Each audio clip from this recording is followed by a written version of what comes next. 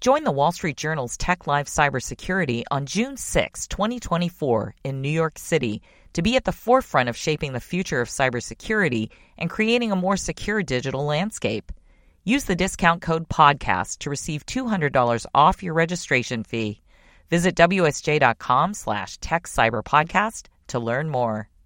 Coming up on Money Beat, the energy market's been a pretty optimistic place lately. Prices for oil have been steady. People think they're going higher.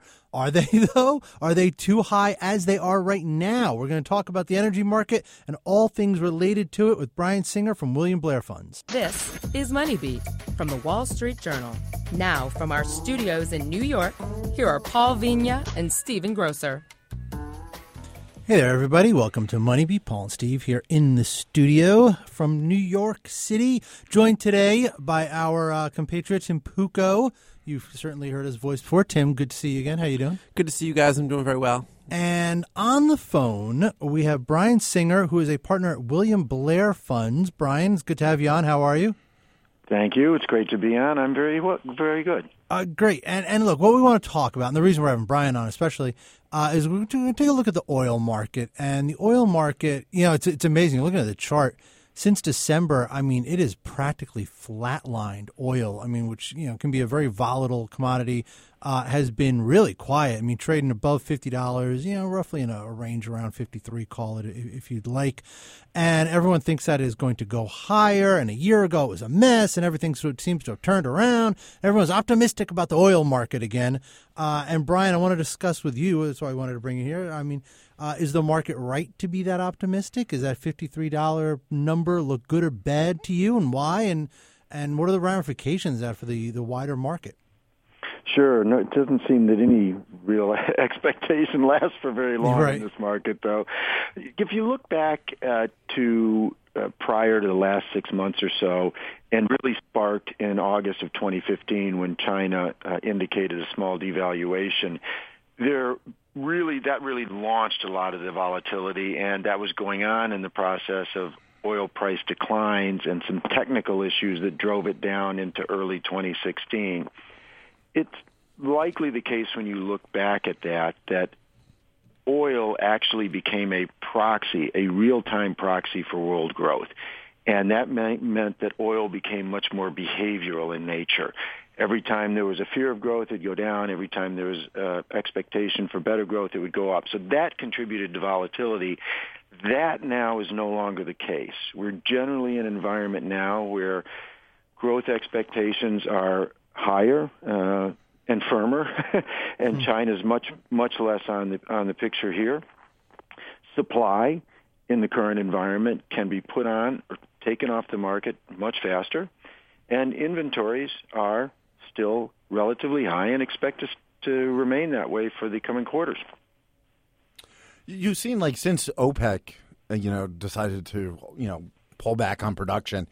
One of the big, you've seen a lot of people, basically come to the opinion that we're seeing the oil could go to $60, maybe $70. What you have a different perspective. You think the natural sort of the fair value is closer to $45. Why is that? Sure. If you let's look closely at what the quota actually is. First, the quota is set well below the current production or the then current production of all of OPEC. However, it was set very, very close to the actual production of the OPEC members that are under the quota. So it's not as astounding or a change in what was actually going on before. Second thing is the players, there's some interesting considerations of the players. First, Libya, Nigeria, Indonesia, they were all exempted. Saudi Arabia can cut production, but they have fiscal constraints, domestic fiscal constraints, that will preclude that from going too far. Venezuela, basically, the quota is just a trend line of where its production is declining anyway, so there's no great expectational change there. And Iraq's trying to actually ramp up its production at the same time they're being asked to cut. And those players, Venezuela, Saudi Arabia, and Iraq, are quite important. Since the 70s, third since the 70s. Our observation is that it just takes a few months after that quota to be put in place for the cheating to begin. And we don't really see anything this time that would push it out too much further in the current quota and the current post-quota production environment. And then finally, OPEC isn't that important. It is not as important as it was before. They've had to pull in countries like Russia, and Russia did agree to a 300,000 barrel per day cut. But the thing you have to remember with Russia, it has every incentive to say it will cut, and it has many incentives not to cut.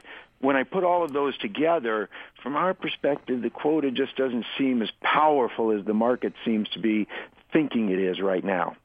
So let's say you're right and that OPEC cheats and U.S. shale comes on pretty strong.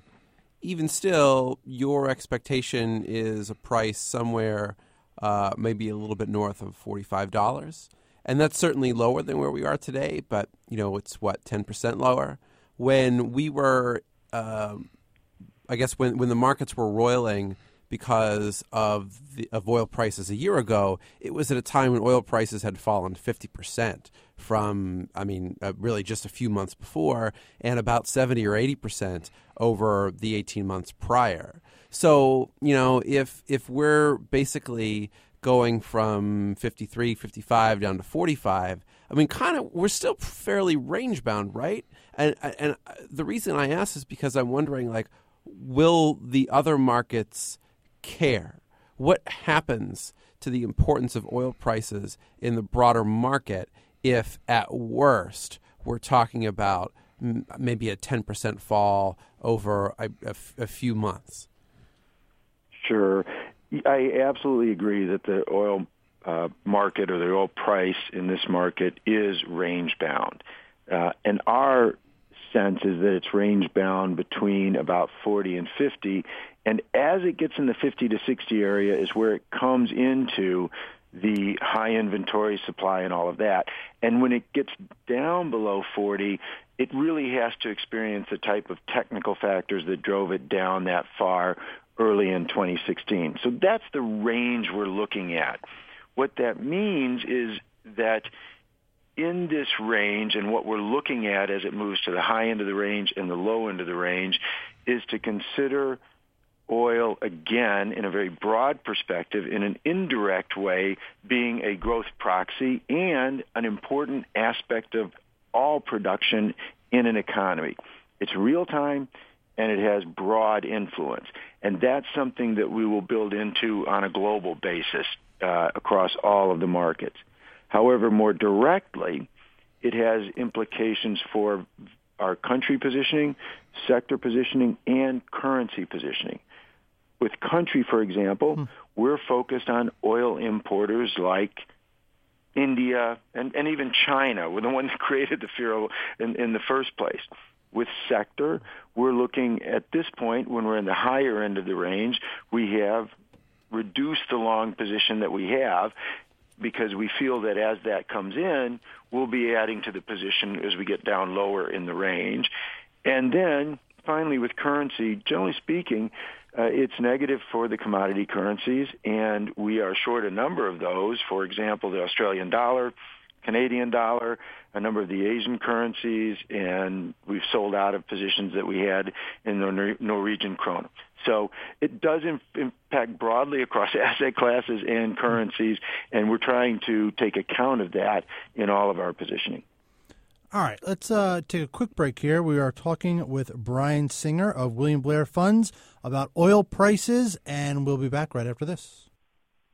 Join the Wall Street Journal in New York City on June 6, 2024 for the inaugural Tech Live Cybersecurity to network and hear from leading cybersecurity experts across a variety of sectors on how to combat cybersecurity threats, mitigate crippling attacks, and safeguard privacy on the individual and organizational level.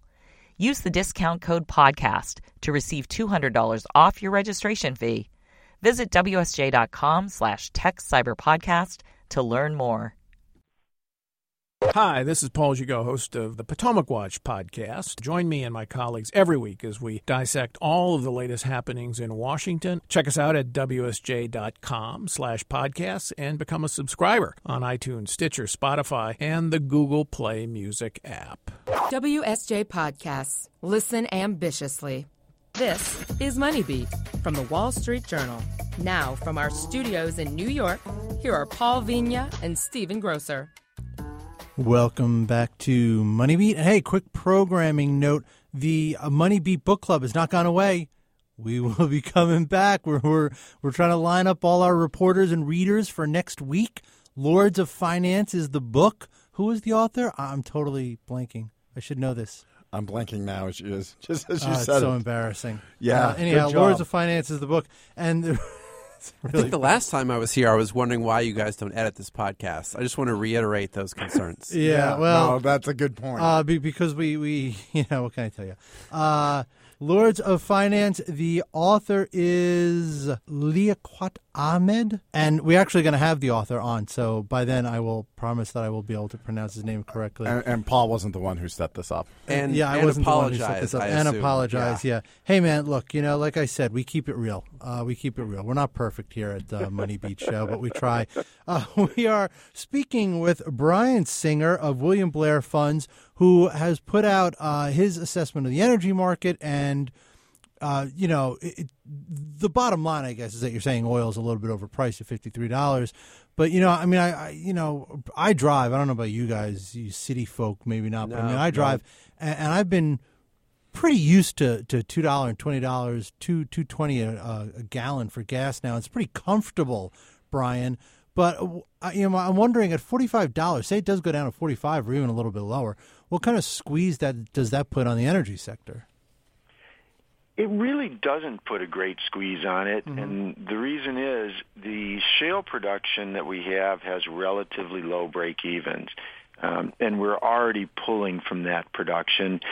The key is that as it gets above 45, it comes against pressure because the break-evens of crude oil, of shale oil between that $50 and $60 barrel is phenomenal. We can really bring in about the U.S. alone about 15 million barrels per day of production at that price range. So there's a lot that we can do. Obviously, there'll still need to be more exploration, but that's a much shorter turnaround time of exploration and development than what you get for a deep water well or a standing well in a traditional type of rig.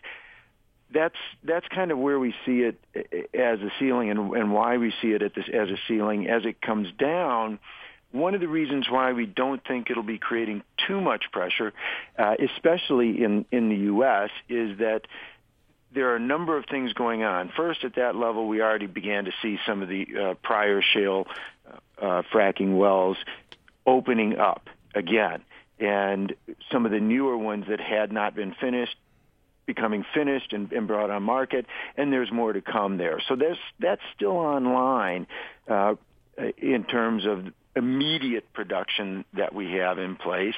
And then finally, one of the important things that has now been introduced to this environment is the regulatory situation in the United States, which is likely to reduce further production costs associated with these oil fracking wells, and also likely to reduce some of the distribution costs.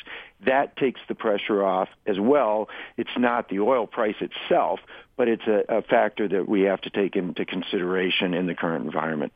If I could interject here for a second, Brian, and maybe put you on the spot a little bit too. One thing I noticed that you did not write about is demand. We've been talking a lot about how producers respond at certain prices, but to Paul's point about where gasoline prices have been recently, I think this time a year ago they were as low as $1.60.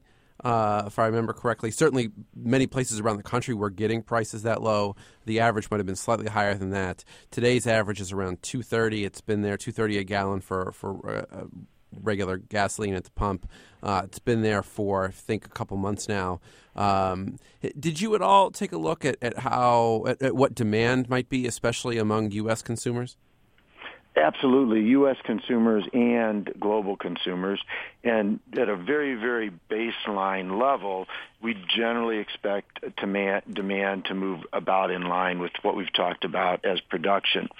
It's when we do speak about demand, it is the case that already in the United States and globally, consumers of oil and consumers of refined product, for example, gasoline or diesel, have already modified their behaviors to reduce their demand at these higher prices. If they go higher, they probably won't be able to reduce it by much. On the other hand, their demand by much more. On the other hand, it's also questionable whether or not they will increase the demand very much as oil prices decline, or energy, as gasoline prices decline from here.